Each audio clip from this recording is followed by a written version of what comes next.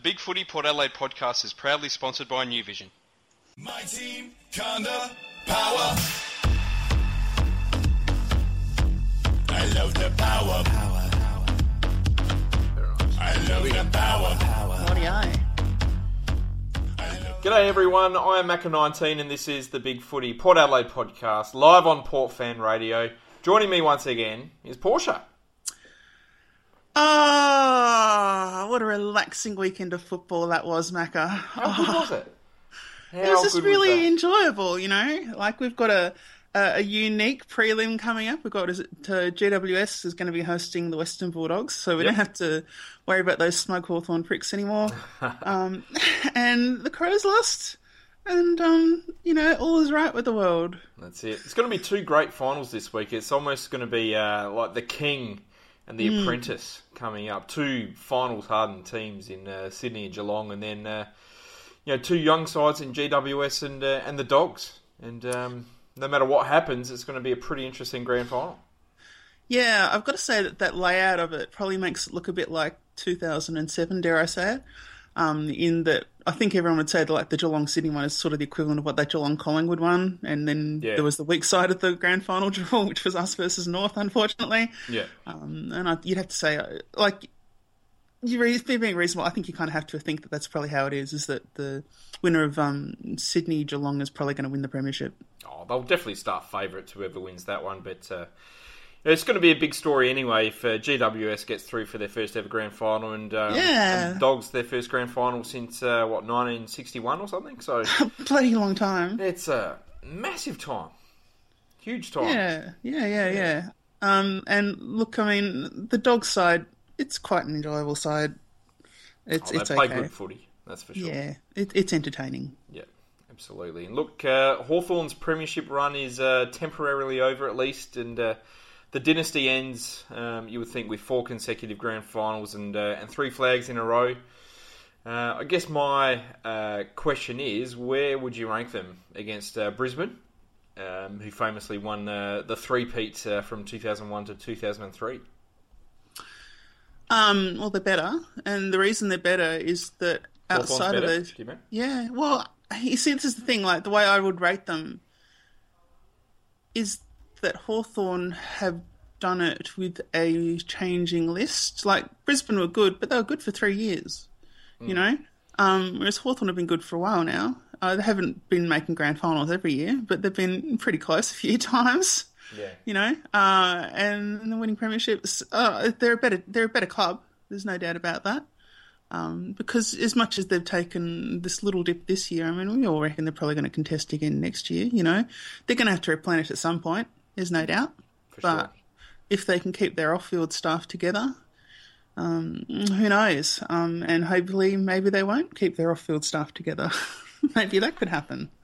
Well, look, you almost half expect they'll be back for one last crack next year with Mitchell and Burgoyne and Hodge. And if they get in O'Meara and a couple of other players that they're sort of linked with, they're probably right for one more crack to make a bit of history. But yeah, I don't know. I think the Brisbane side was probably better right across the park. But I back in Hawthorn, to be honest. I think Brisbane obviously had the luxury of a much larger salary cap, which allowed them to not only keep all their team together, but it also allowed them to improve it as well. They got in Carousella, who famously had to leave Essendon due to their salary cap issues after their one premiership in that great year in 2000. But Hawthorn haven't had that luxury, and they lost their best player to free agency as well, and still won 3 in a row. So I think that's a pretty mighty effort. But I'd actually still probably have Geelong better than both of them, to be honest. They're certainly the most dominant side I've seen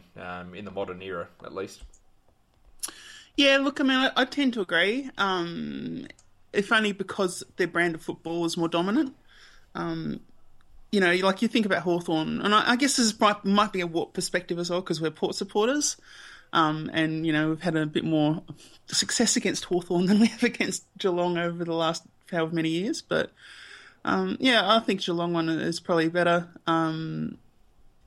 They basically changed the face of football, really, with their high possession game plan, and the high interchange, they basically changed how the game was played for a fair period there. Yeah, that's true. I guess when I'm thinking about Hawthorn, like the whole way through, you sort of looked at their defence and you think, yeah, they're okay. They're behind an excellent midfield, whereas I think even Geelong, like if you expose even their forward line and the midfield at Geelong, then their defence was always still really rock solid. Oh, yeah. I think that's probably where I would say, if I was going to pinpoint a difference, that would probably be where it would be. Yeah, well, if you were to make a side of the AFL era, I mean, they've probably got two defenders in it, Geelong, in Enright and Scarlett, at least, back there in defence, so that's certainly right. Yes, I agree.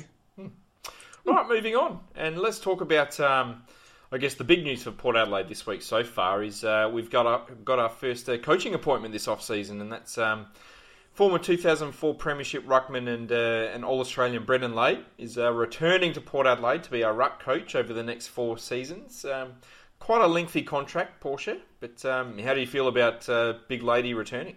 I'm going to split my thoughts in half on this one. Lade returning, fantastic. I think he's was an intelligent ruckman. I think that we've talked about Primus Brogan Lade before, and just I think as time's gone on, we've appreciated Lade the most because he was the most intelligent of those ruckmen, and if he can communicate that, then that's good. I guess it's probably good for you because you like Ty Vickery, so maybe he'll bring Ty Vickery over with him.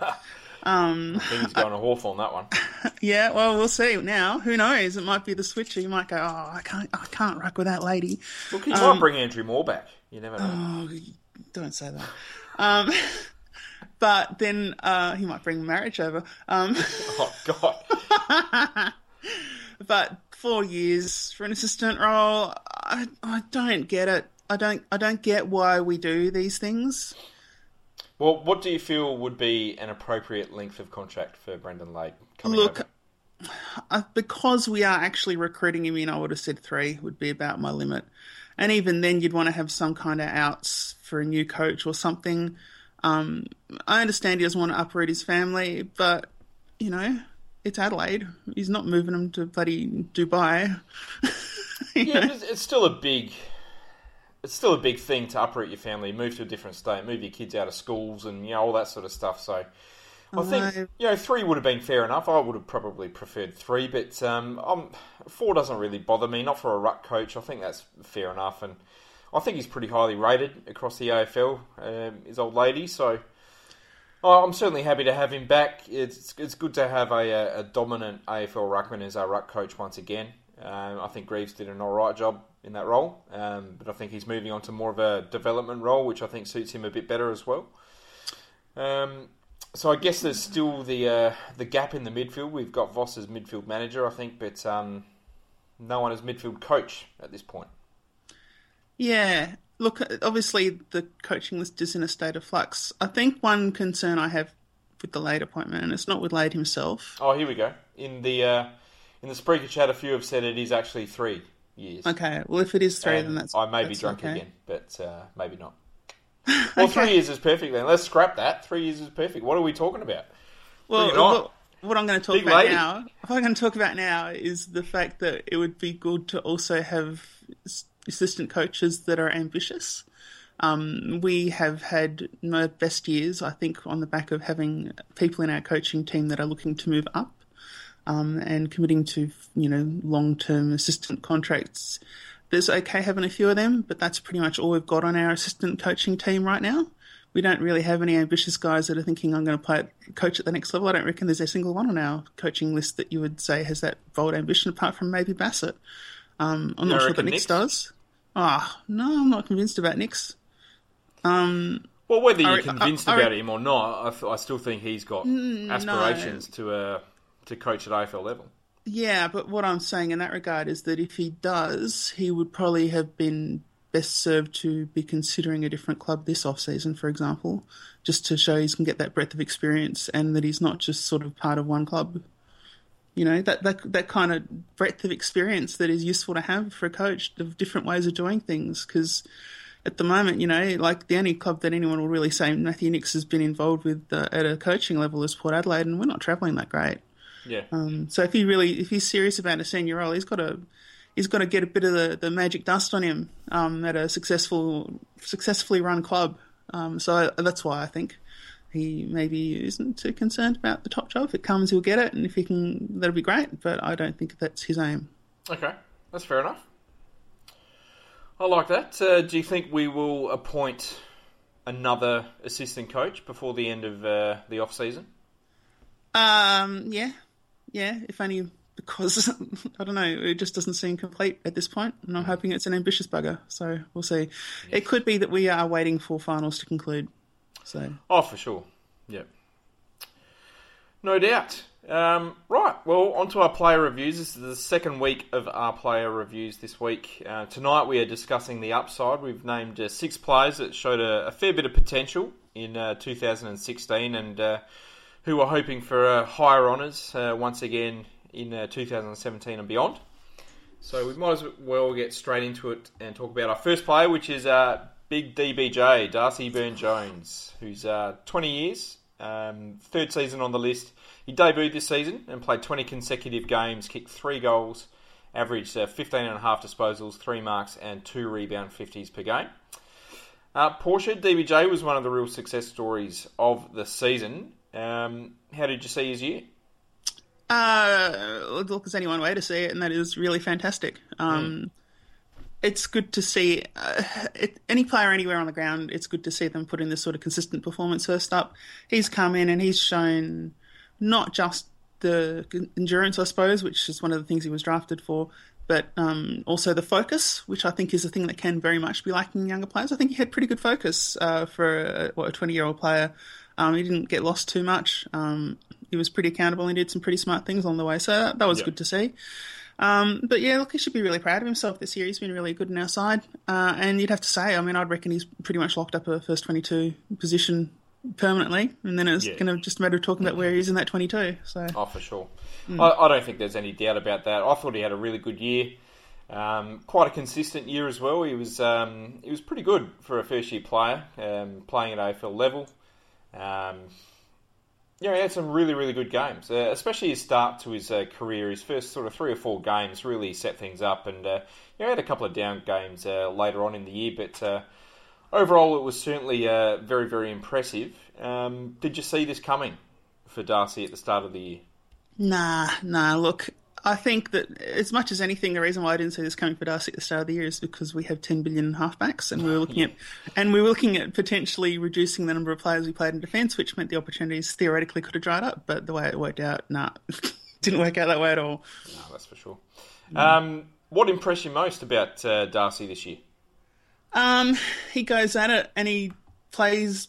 Look, it's hard to tell what team rules are in a team like Port Adelaide at the moment, but he looks like a player that's sticking to them. Like he's not getting caught up too much in the sort of stupid short hand pass stuff and all that sort of thing. Like he's pretty direct in how he plays. He's pretty tough in how he plays, and he always seems to be actually looking to do something with the ball when he's got it, as opposed to getting the ball and going.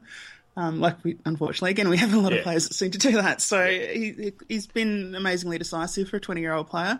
That's what made Pittard a good player, a highly rated player in my book, and I suppose the podcast's books for the most part.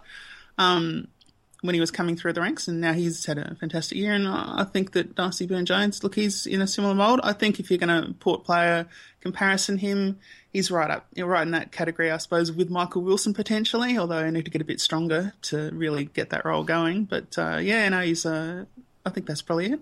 I think he's actually got good core strength for someone his size. I mean, he looks of a little bit weedy and all that, but he can lay a good tackle and lay a pretty big hit. And the way that he copped that head clash in his first game against Essendon and then went back and slotted a goal a couple of minutes later was all class, I thought. And yeah, look, I think you're spot on in terms of his decisiveness, his ability to sort of gather the ball and know exactly what he should be doing pretty much straight away is something that has been lacking from our team in the last couple of seasons. So, he's been a real breath of fresh air in that back line, and it's good to see someone so young cement themselves back there.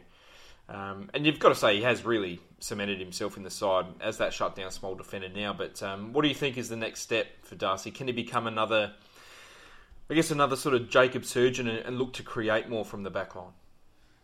I'm not really too concerned about that at this point. I think that'll come in time. I don't want him to change into a reboundy defender. Like if he does, that's okay. Yep. I want him to be a player in defence that when the ball comes to him, he doesn't panic and try to palm the ball off to someone else to deal with. I want him to take responsibility for his kick. So if he's good enough to do that, to take responsibility of the possession when it comes his way, then that's probably enough for me. And then just keep getting tougher, keep getting more accountable, keep getting more annoying, and keep getting more Port Adelaide. Good call. I like it. What do you want to see from Darcy in 2017? Do you think, or even beyond that, talking about maybe 2019 and 20, do you think he's got some midfield scope there?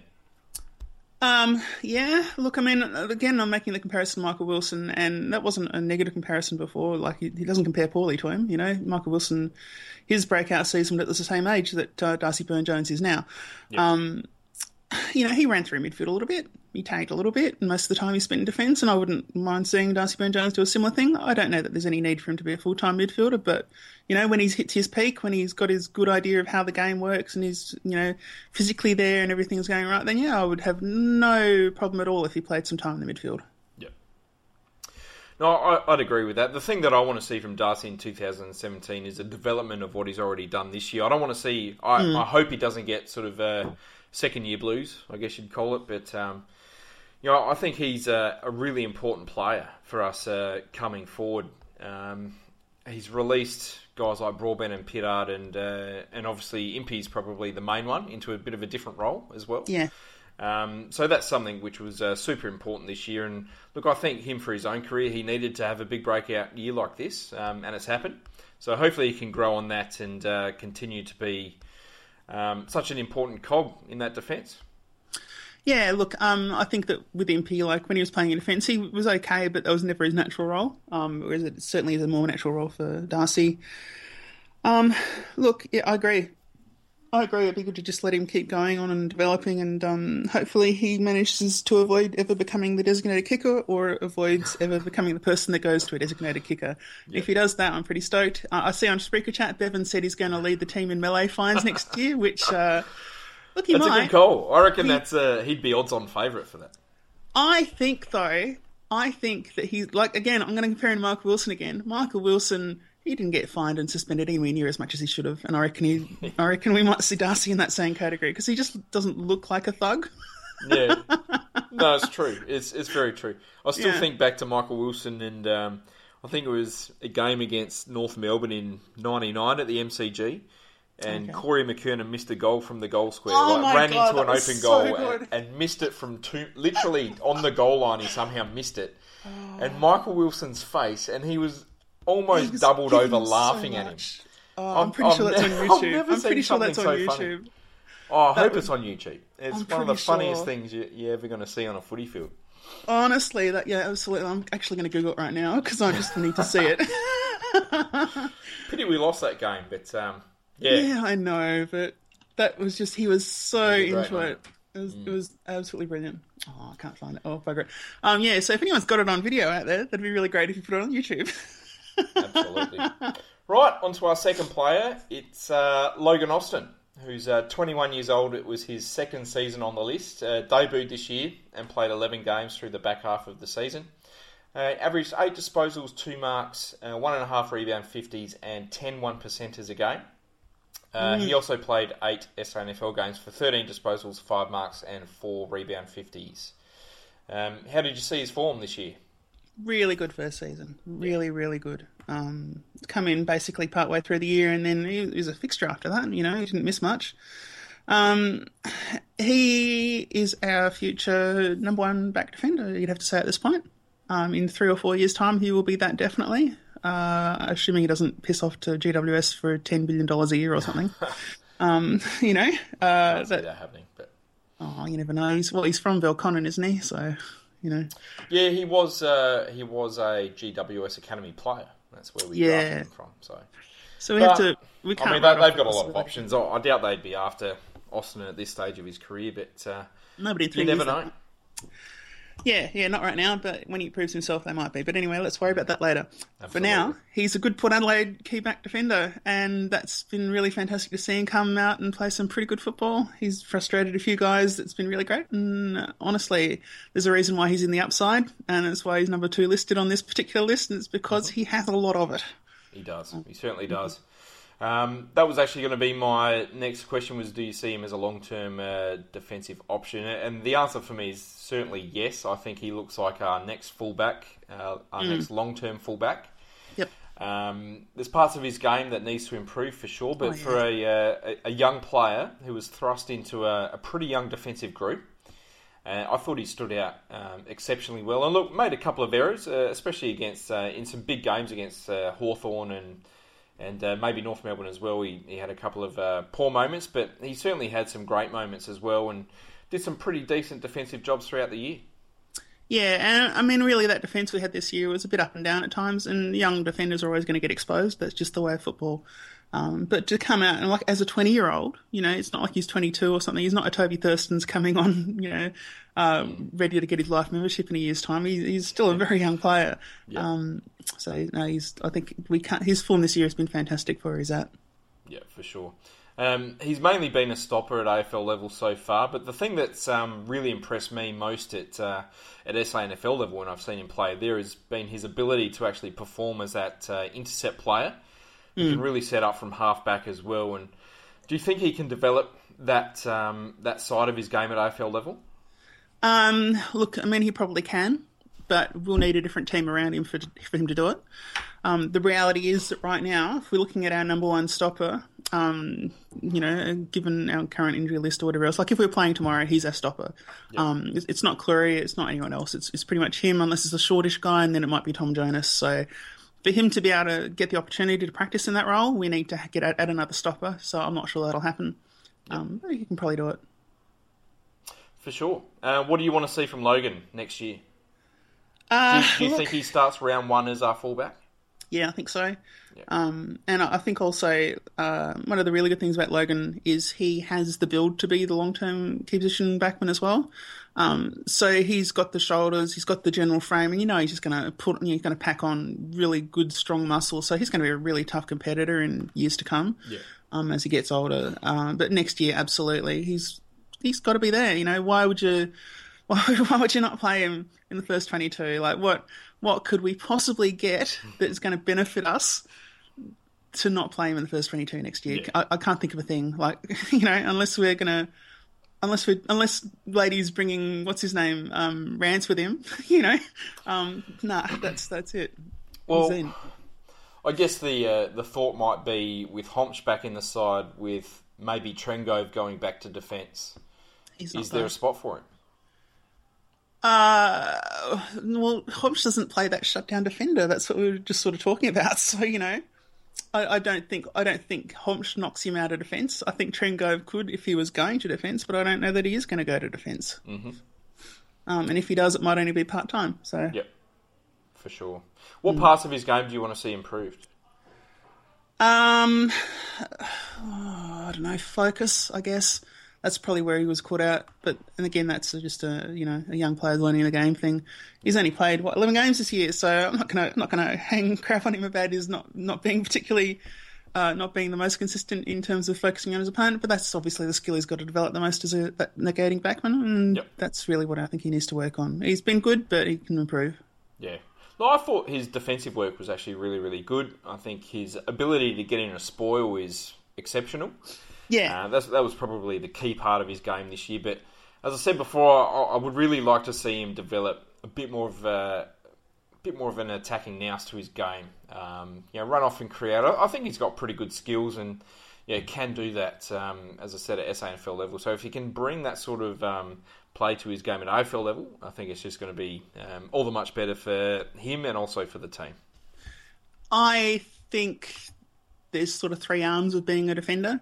So one is your shutdown, the second one is your creating, like you just mentioned, Macca, and the third one, which I think is probably more important than probably the first 2, is team play. And if I'm going to name 2 of those 3 I want him to work on, it's lockdown, it's the team play. So by that I mean we've had in the past defenders in our side, tall and small, who have become me first players. So if they win their direct matchup, they feel like they're not going to get dropped, and so that's all they really focus on.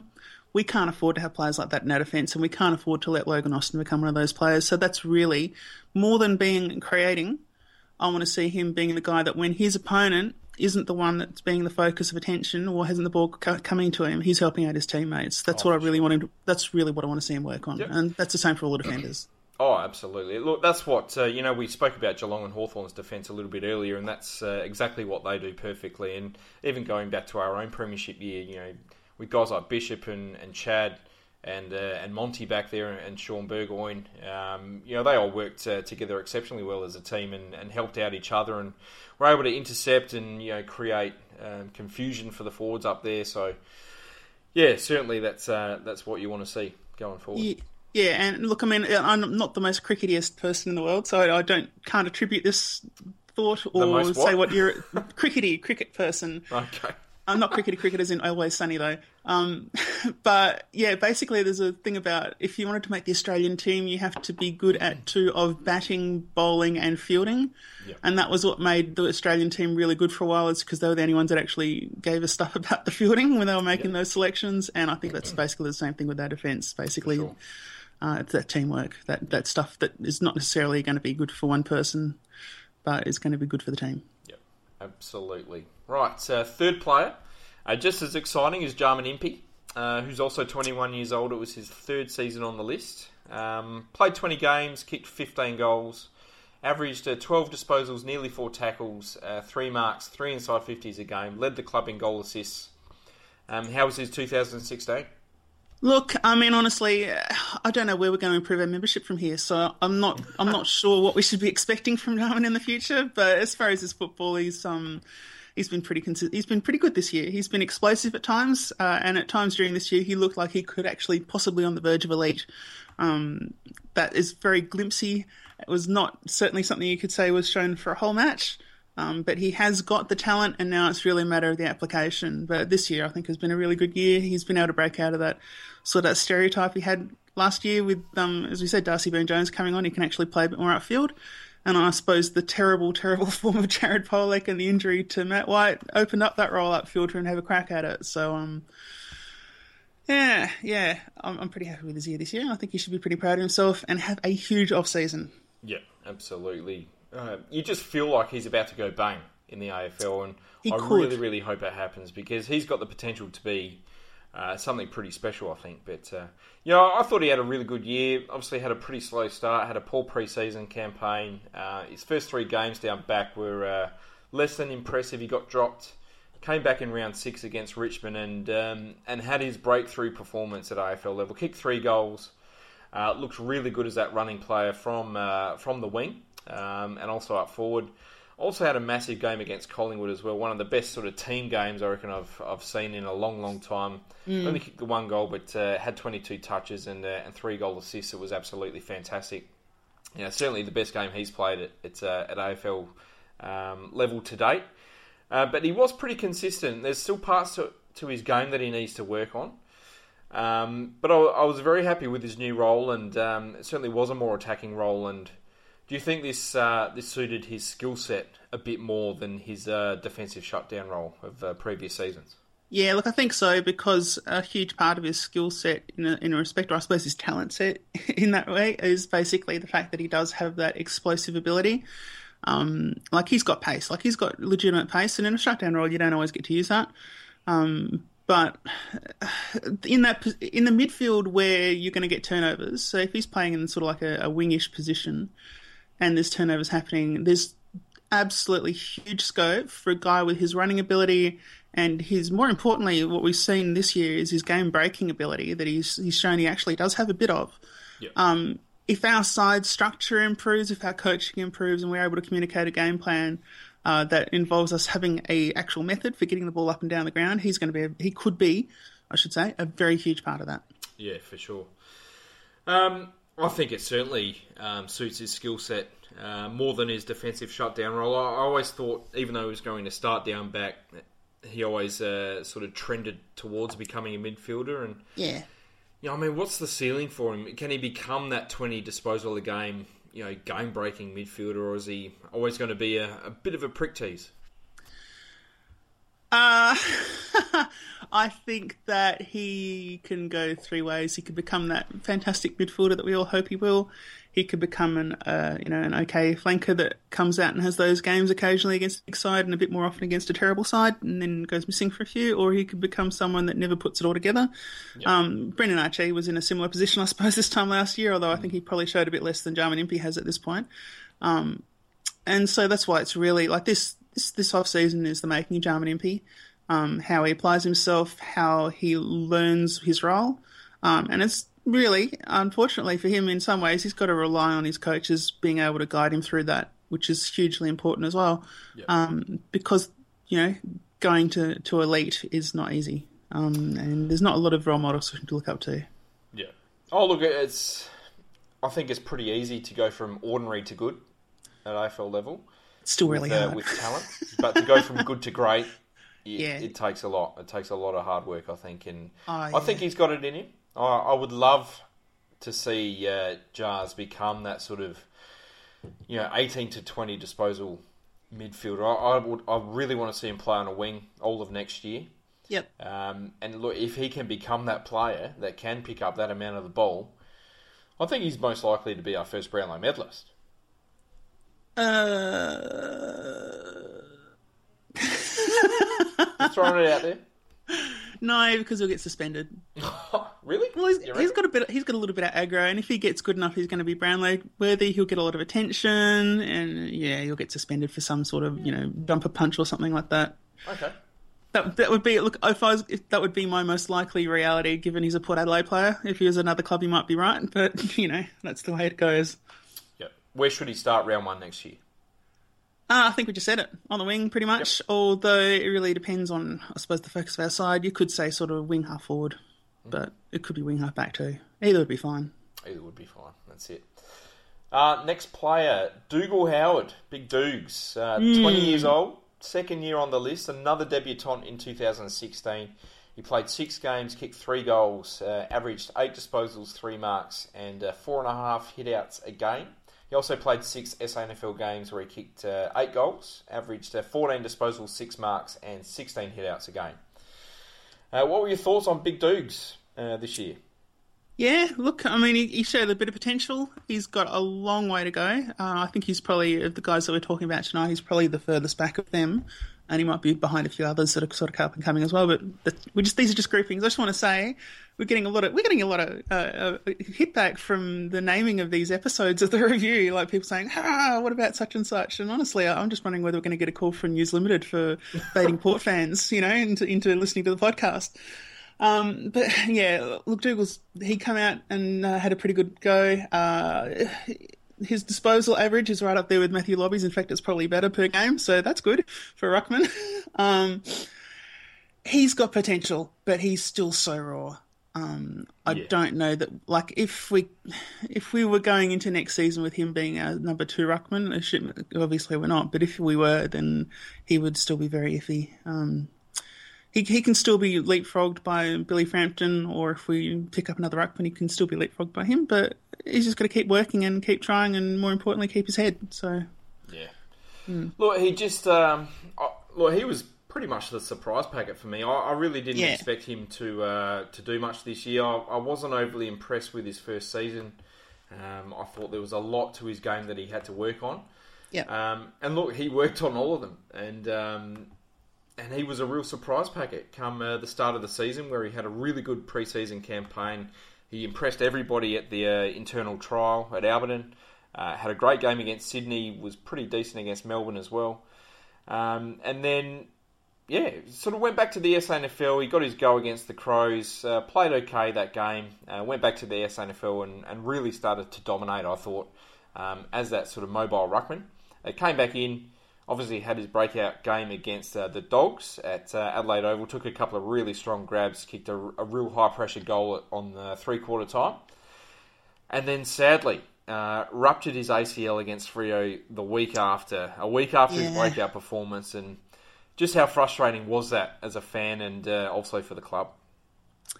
Look, it was not great for us. I think that, as a fan, we probably have a more selfish view, which was, oh God, can we not keep a ruckman on our list? I think that was probably the main feeling we had. And it was bad for the young players to have these injuries, but, we talked about Brennan Lay coming back. I mean, he had, 2 full seasons off with broken legs, different legs.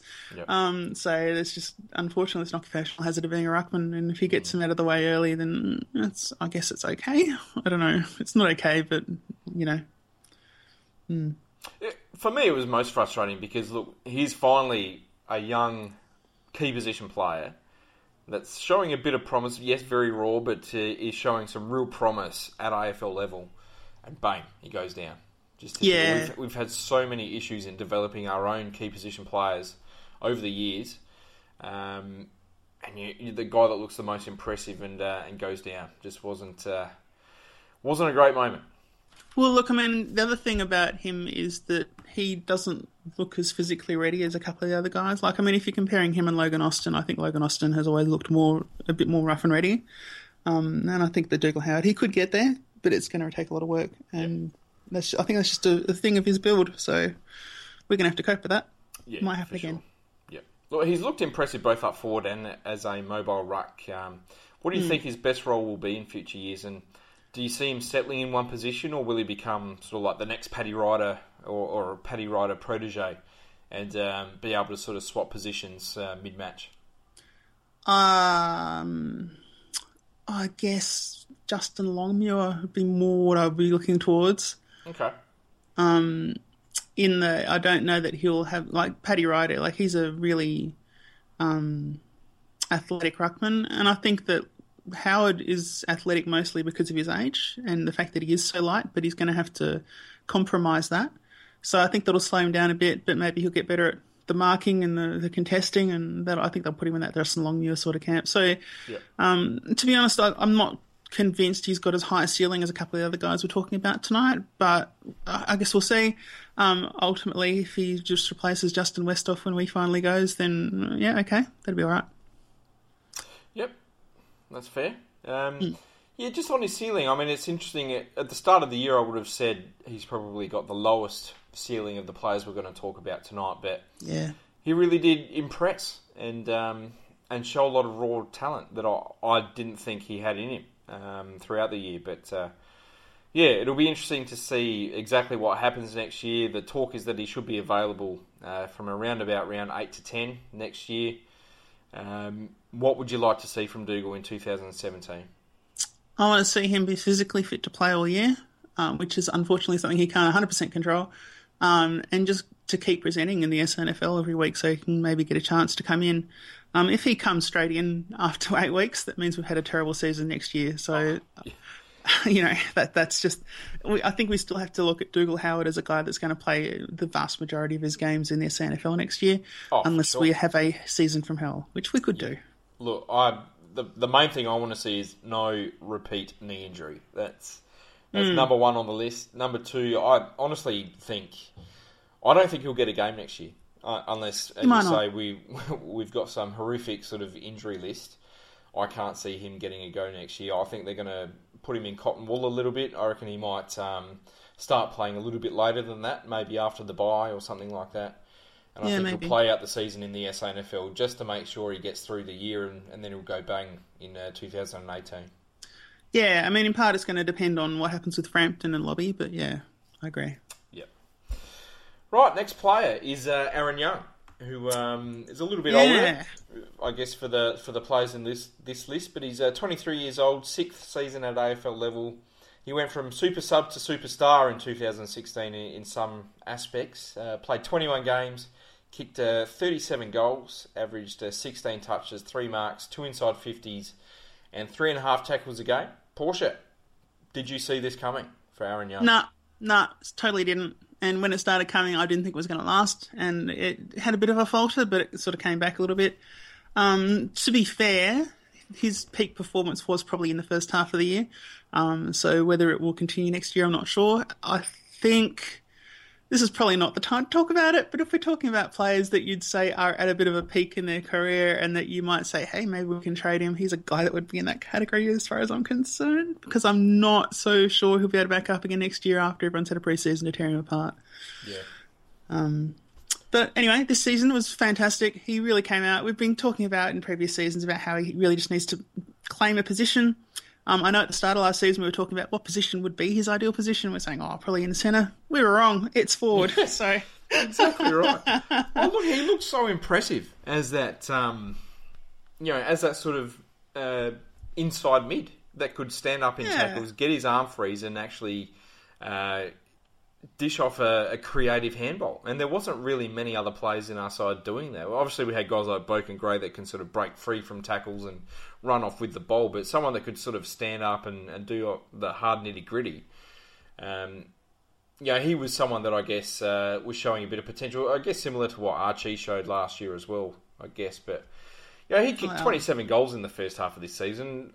Who ever saw that coming? I mean, he kicked 37 goals for the year. I reckon that's about 35 more goals than what I expected him to kick for the season. I had no... I honestly didn't know what to expect from him this year. I was surprised he was kept. I think we tried to trade him. He wanted to stay. We couldn't find a genuine suitor for him. I thought, he's going to play out the season in the SANFL and maybe get delisted at the end of the year. But he was the big surprise packet. Yeah, and look, I mean, the thing about him is that he actually performed at a time when our side was not. So that was pretty good too.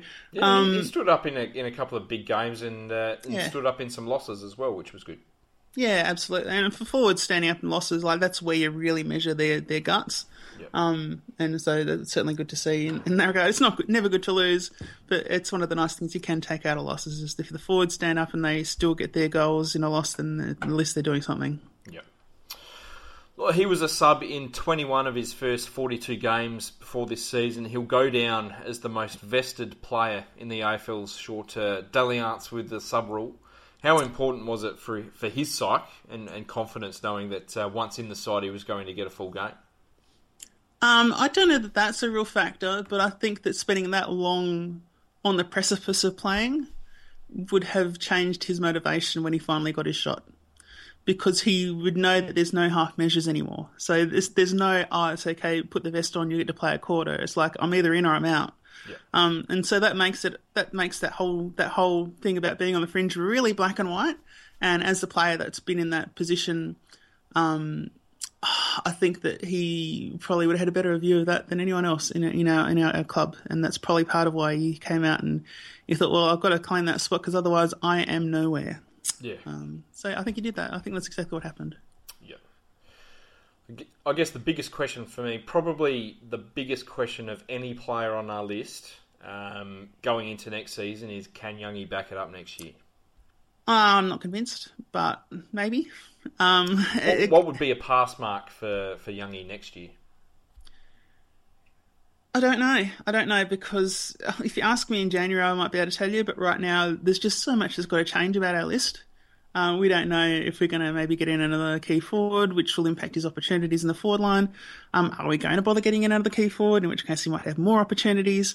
Are we going to bring in small forwards that can deliver the ball? And that might change because then maybe we'll actually hit Charlie Dixon in positions where he can mark, and maybe his marking will improve in the off-season and he won't be taking them flat-handed. It's a lot of things that can impact on a small forwards game.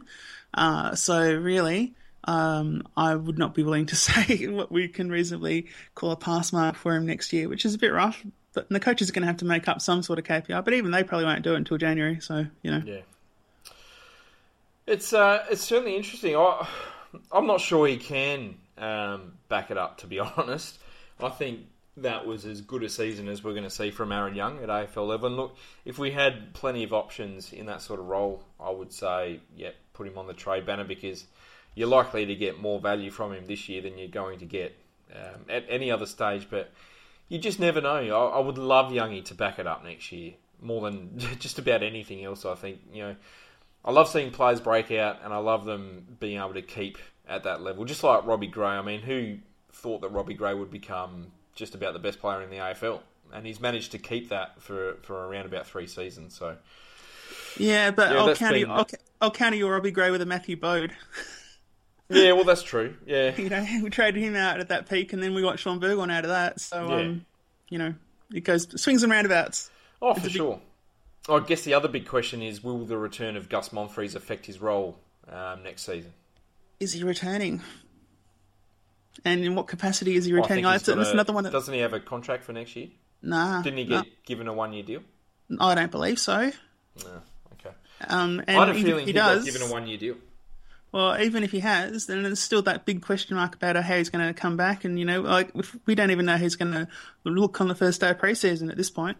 So I don't know. He's been self-managing his fitness. That's hugely important to his role because we know how much his run was a huge part of his role in particular. Yeah, I don't know. I think there's a huge question mark over whether Monfils will be playing next year. So even if he's on the list. That's fair.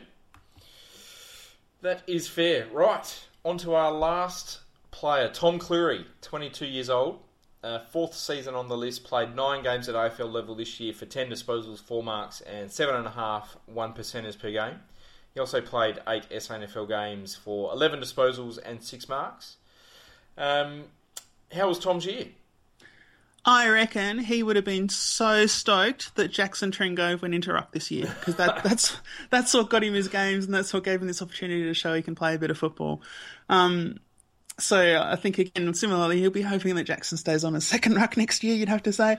But he came out and, he was a bit ordinary, I think, personally, in the first couple of games. But as he stayed in the side and as he got to actually have consistency in the number of games he's played and play them in a row, which he hasn't had in the past, I think he really developed as a footballer. And look, some defenders are like that. I mean, we've had them before. Darryl Wakeland was a player when he traded to us, and that was, when he was still mid-career even, that he would have to usually take 2 games after injury to get back to his best, just to get used to the pace again. And it could be that Cleary's just one of these players that takes a little while to get fully settled in a side after not being in it. So that's okay. That happens. But I thought his finish of the year was really good, and that's why he's in this 6. So there we go. Oh, look, it certainly showed a lot of promise. I thought mid-season he looked at all sorts. His SANFL form was probably not as good as what it could have been.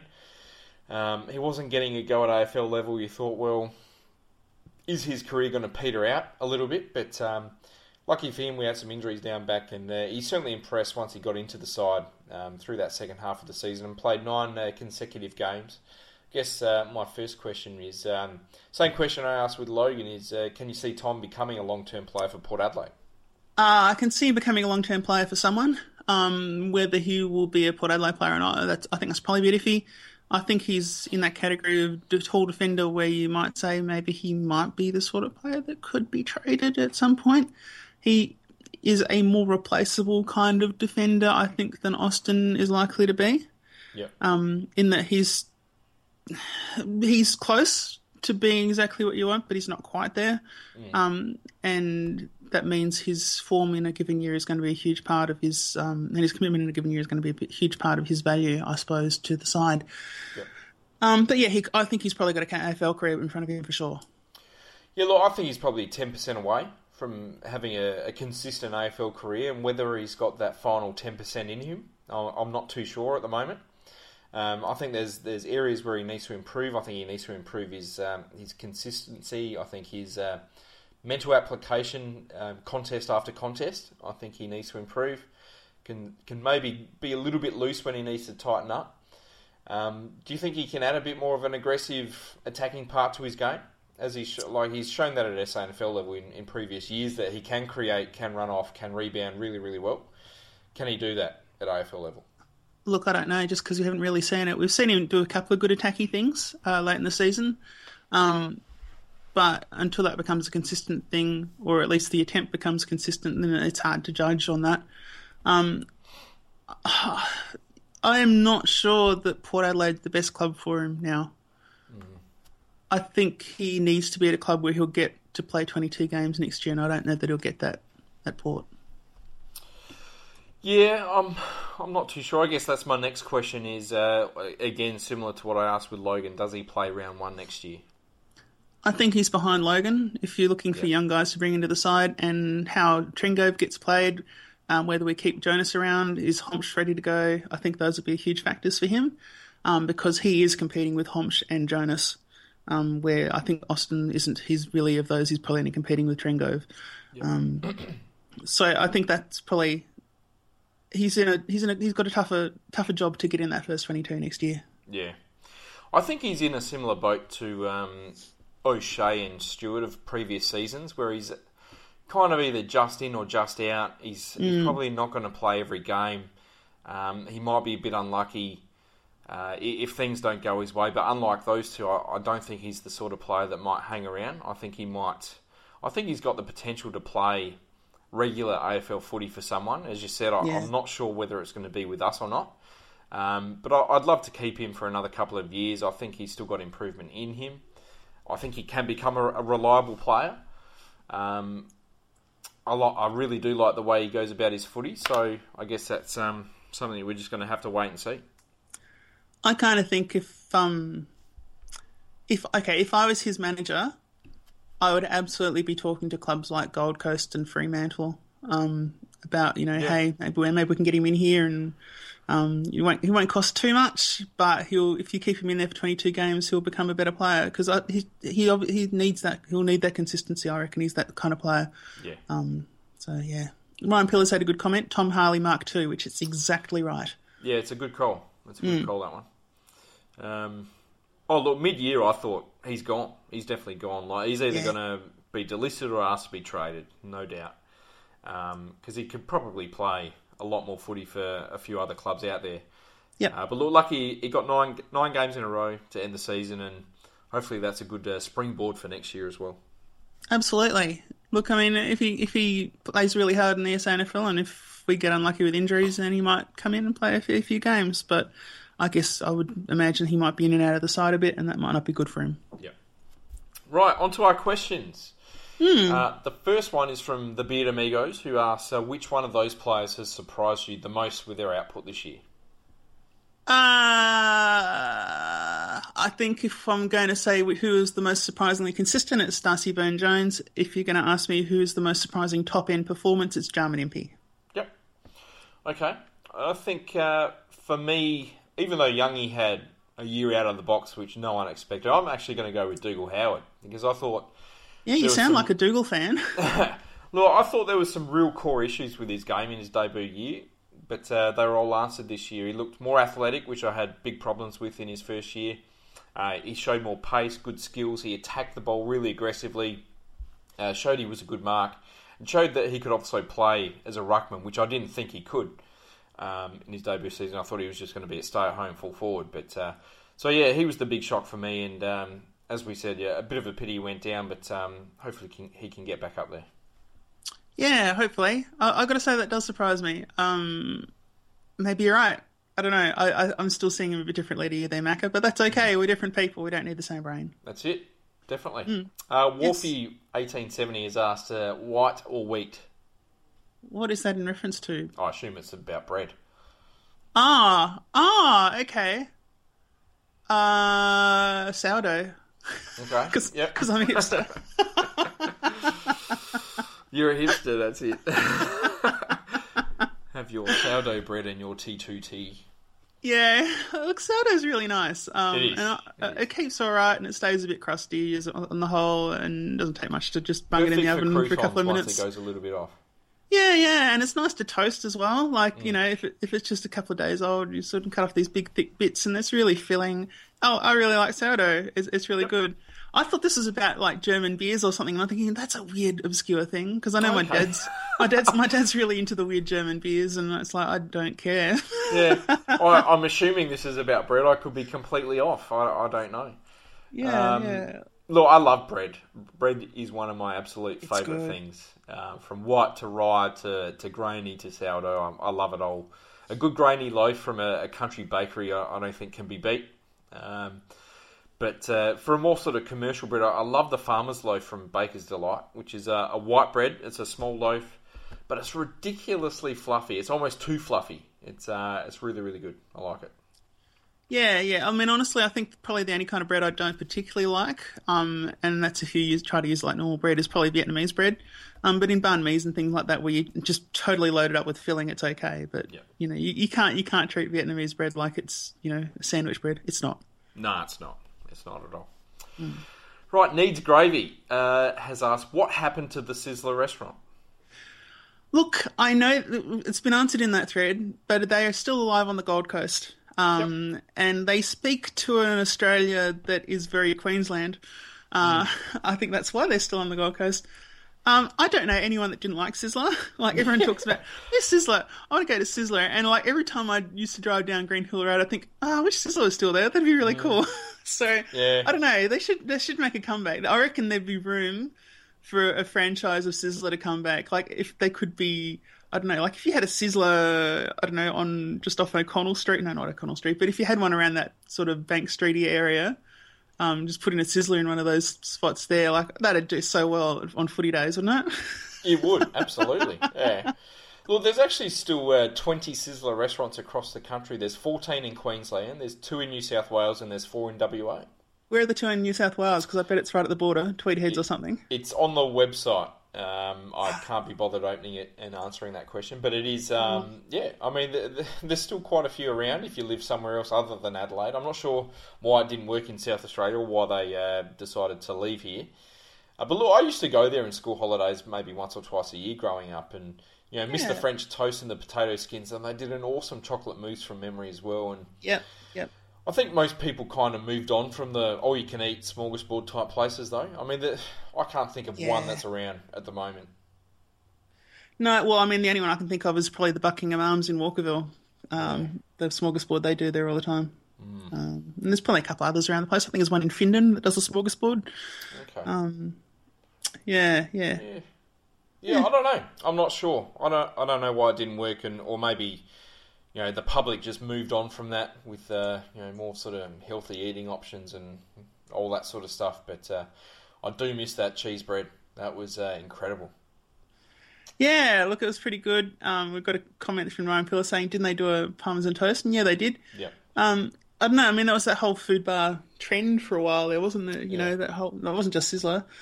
No, there was a lot of smorgasbordy type places around in that sort of mid-90s, I guess. Yeah. Oh, well, there we are. That's your answer. Yeah, there you go. Needs Gravy has also asked what makes or breaks a salad bar. Croutons. Croutons? Yeah, I love them on a salad. Right. Oh, look, croutons on salad is incredible. I've got to agree there. Like, if there's no croutons at salad bar, it's like, I can do this. But then they had croutons, it's like, croutons. Yeah, well, that's it. Look, obviously, quality is paramount, and also options, I think, as well. And look, a good sneeze guard, I think, is also pretty handy as well. But look, I think a good salad bar at a pub, I reckon, needs a few different, or wherever, I think needs a few different loaves of fresh bread that you can slice up yourself. I reckon that's important. I think it needs to have a good 2 or 3 fresh salads. A good pasta salad as well is a must. Then a couple of hot options as well, including a potato bake. Has to have a potato bake for me. And I think the other thing is that the counters need to be high enough that anyone under the age of 8 can't reach them. Yes, absolutely. I think that's kind of the line there. Like, if a 7-year-old can reach into the salad bar, like, I don't want to eat from that salad bar. Very true. Russell Ebert Handball was asked what our thoughts are on supposedly chasing the Hawks midfield coach Damien Carroll, given we've only recruited Lade as we'll only have a role working with Port's ruckman. That says to him that there is another coach to come. I don't know anything really about him, but if he can bring over Liam Shields, I will be so psyched. Well, if he can bring over anything to do with Hawthorn's midfield structures... No. Be careful. Don't get Billy Hartung. I said structures, not players. Okay, right, cool. Okay, yeah, that's fine. I just want to make sure, get that out there. I don't want Billy Hartung at Port Adelaide. If he comes over, my brain will explode. I don't mind Billy. I think he's almost there. Nah. Well, he might be. He's a bit like a chihuahua, but... I'd like him to be almost there somewhere else. Thank you. Fair enough. Robbie 4pm has asked, it looks like we're going to go to the draft this year with Robbie, Ryder, Westhoff and Boak all over 28 and probably having between 2 and 4 years of AFL football left. When is our premiership window? Probably 12 months ago. Well, I don't know about that even. I think that we have seen with the GWS and even the Bulldogs now the depth of talent you need in your first 22 to be that genuine premiership contender. Like we're talking about, oh, this is a wasted season because we could have nipped up there and jagged one. It's like, yeah, right. If you're going to make that the way you win premierships, you're not going to win premierships. You got to build the power side, and if we're talking about that, then that's probably, I reckon that's got to be 5 years away, doesn't it? Yeah. We might have a finals appearance in that time or two. We might have a couple of really shitty seasons, but if we're going to be that side, we're 5 years away because we've got to turn over the 2006 mob basically, and let all these long contracts expire and probably get in a new coach, and more importantly, bring in the young key position players of genuine height, so no recruiting third tools that are going to play for 10 years, because that is a development position, and that's something Westhoff has robbed us of, I think, in a lot of ways. Yep. We need to recruit those genuine key position players. There's a lot of variables with this. I think if the status quo remains and we don't make a lot of serious changes to our list, I think our premiership window is right now. Which means that we're probably not going to get one. That's more like it, yes. But we've got, I would say, if things stay as they are, we've got until the end of 2018 to win a flag, I think, with this current crop. If we do go down the trade path and we do say goodbye to someone like Hamish Hartlett and Matty Lobe and maybe Matty Broadbent, and do hit the draft hard, and if that draft does come off and we do get a lot of quality players from that draft, maybe it might be extended a little. You never know. If we can get 3 or 4 good players this year that can take the pressure off guys in that older age bracket, then it may just work. No. We cannot be recruiting players hoping they're going to pull us out of a short-term shithole. I'm not talking about a short-term shithole. I'm talking about doing what Hawthorn did and doing what Geelong did. Hopefully drafting 3 or 4 super quality players that can play 250 games and be 4-time premiership players. Yeah, but how long after that they were picked up were Geelong good? Well, Bartel was the 2001 draft, wasn't he? Or how long after they were picked up were Hawthorn good? Within about 3 years. Oh, that was pretty exceptional though. Can happen. It can. And they had 3 first-round picks to get their Buddy Franklin and Jared Ruffhead and Jordan Lewis. And they were all top 10 picks. We're not going to get that. Well, that's what we're trying to do with Hartlett, isn't it? Yeah, but we're not going to get that. We've got one. We want that second top 10 pick. Yeah, but that was 3 we're talking about with Hawthorn, and that was on top of getting Sam Mitchell as a second rounder the previous year. And of those Hawthorn picks, there were picks 2 and 5 and 10. We're not going to get close to 2 and 5 for Hamish Hartlett, or either of them. We won't get in the top 4. Believe, Portia. Believe. I do believe, and what I believe is that we're not going to get a top 4 pick for Hamish Hartlett. No, look, what I really mean is that I think if we can get 3 or 4 young players to come in, I think we have a chance to win a flag before 2019. And then maybe have, similar to what Hawthorn's done, really have that little gap and then hopefully push super, super hard for regular premierships from probably 2022 onwards, I would say. If we don't win a premiership with this current crop, as it stands right now, I think we're probably looking at being, I would say, 8 or 9 plus years away from winning one. I'm not sure that I agree, but I think that we might be 8 or 9 years away if we don't commit seriously to what we're doing. I think it can be shorter, but it doesn't get shorter by half measures. Yeah. Ryan Pillar said that I'm hurting his heart. I'm sorry, Ryan. Let's go to the next question, yeah? Yeah.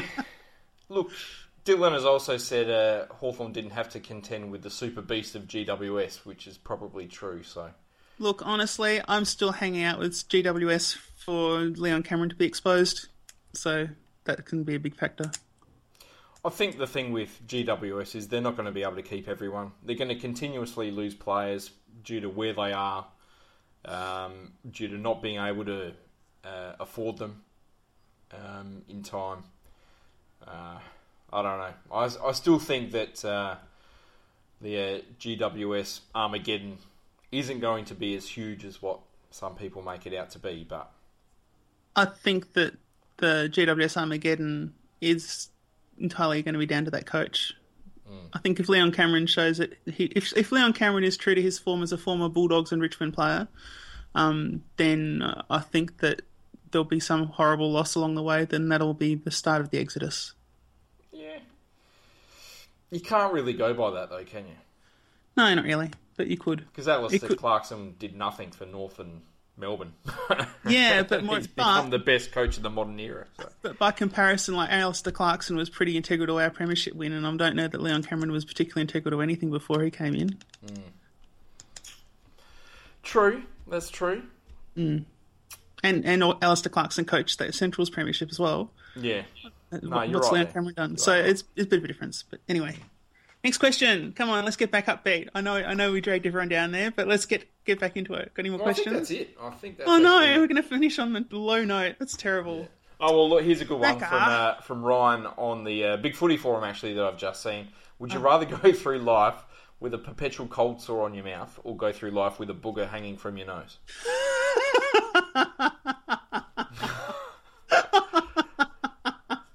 Oh my god. Cold sore, I reckon. Oh no, they'd both be terrible. Jesus, that's awful. I'd No. probably go the booger option, to be honest. Oh, that would annoy the hell out of me. And also, don't forget that when you Well, try it and sleep, depends is it itchy or is it just sort of like there that people can see? I just assumed it was like a dripping tap. I assumed it was just like a hard booger half sticking out your nose or something. So people will sort of look at you, recoil, and sort of say, "Mate, you need to wipe your nose a bit." Yeah, but I mean, there's also like thinking about the booger one though. Like, how would you sleep with that? Like, you could sleep through a cold sore. I don't know. I don't know if I could sleep through a permanent wet booger. But then people are going to say, "Look, mate, you've got the herp." Yeah, With the but cold that's sore. like, yeah, I suppose. I don't know. It's tricky, isn't it? That's a tough question. Yeah. Look, you can't. Ryan's actually also said, cold sore, you wouldn't get people giving you a kiss for fear of infection, and that's true. You can't infect someone with a booger. Yeah, but with the cold sore, you might be able to avoid the cold sore, but you can't avoid the booger. Don't blame it on the herp. Don't blame it on the booger. That's great. What a question. That is a great question. I know, that's a terrible question. And what a note to finish on. Yep. That's gold. Oh, dear. Well, thank you everyone for tuning in. Hopefully it was entertaining. We will be back once again next week for our third group of players for our player review. And thank you, Portia, for coming back on. Thank you. And look, I just want to put a thing out there for anyone that does live in a state with a sizzler in it. Go out and take a photo of yourself having a millet sizzler in your pork Guernsey and put it on the podcast thread. That'd be really good. Do that. Do it. I'm sure we've got some Queensland listeners. Oh, well, Port Adelaide, it's our third biggest group, isn't it? The Queensland supporters. So, should be a All chance. 8 of them. Well done. Oh, there'd be a few up that way. The big migration. Anyway, yes, let's wrap it up. Thank you, Macca. It's been fun. Done. Goes forward again for Port Adelaide. No laughing matter for the Roos. Tread rate. Oh, don't tell me. Oh, Tread rate!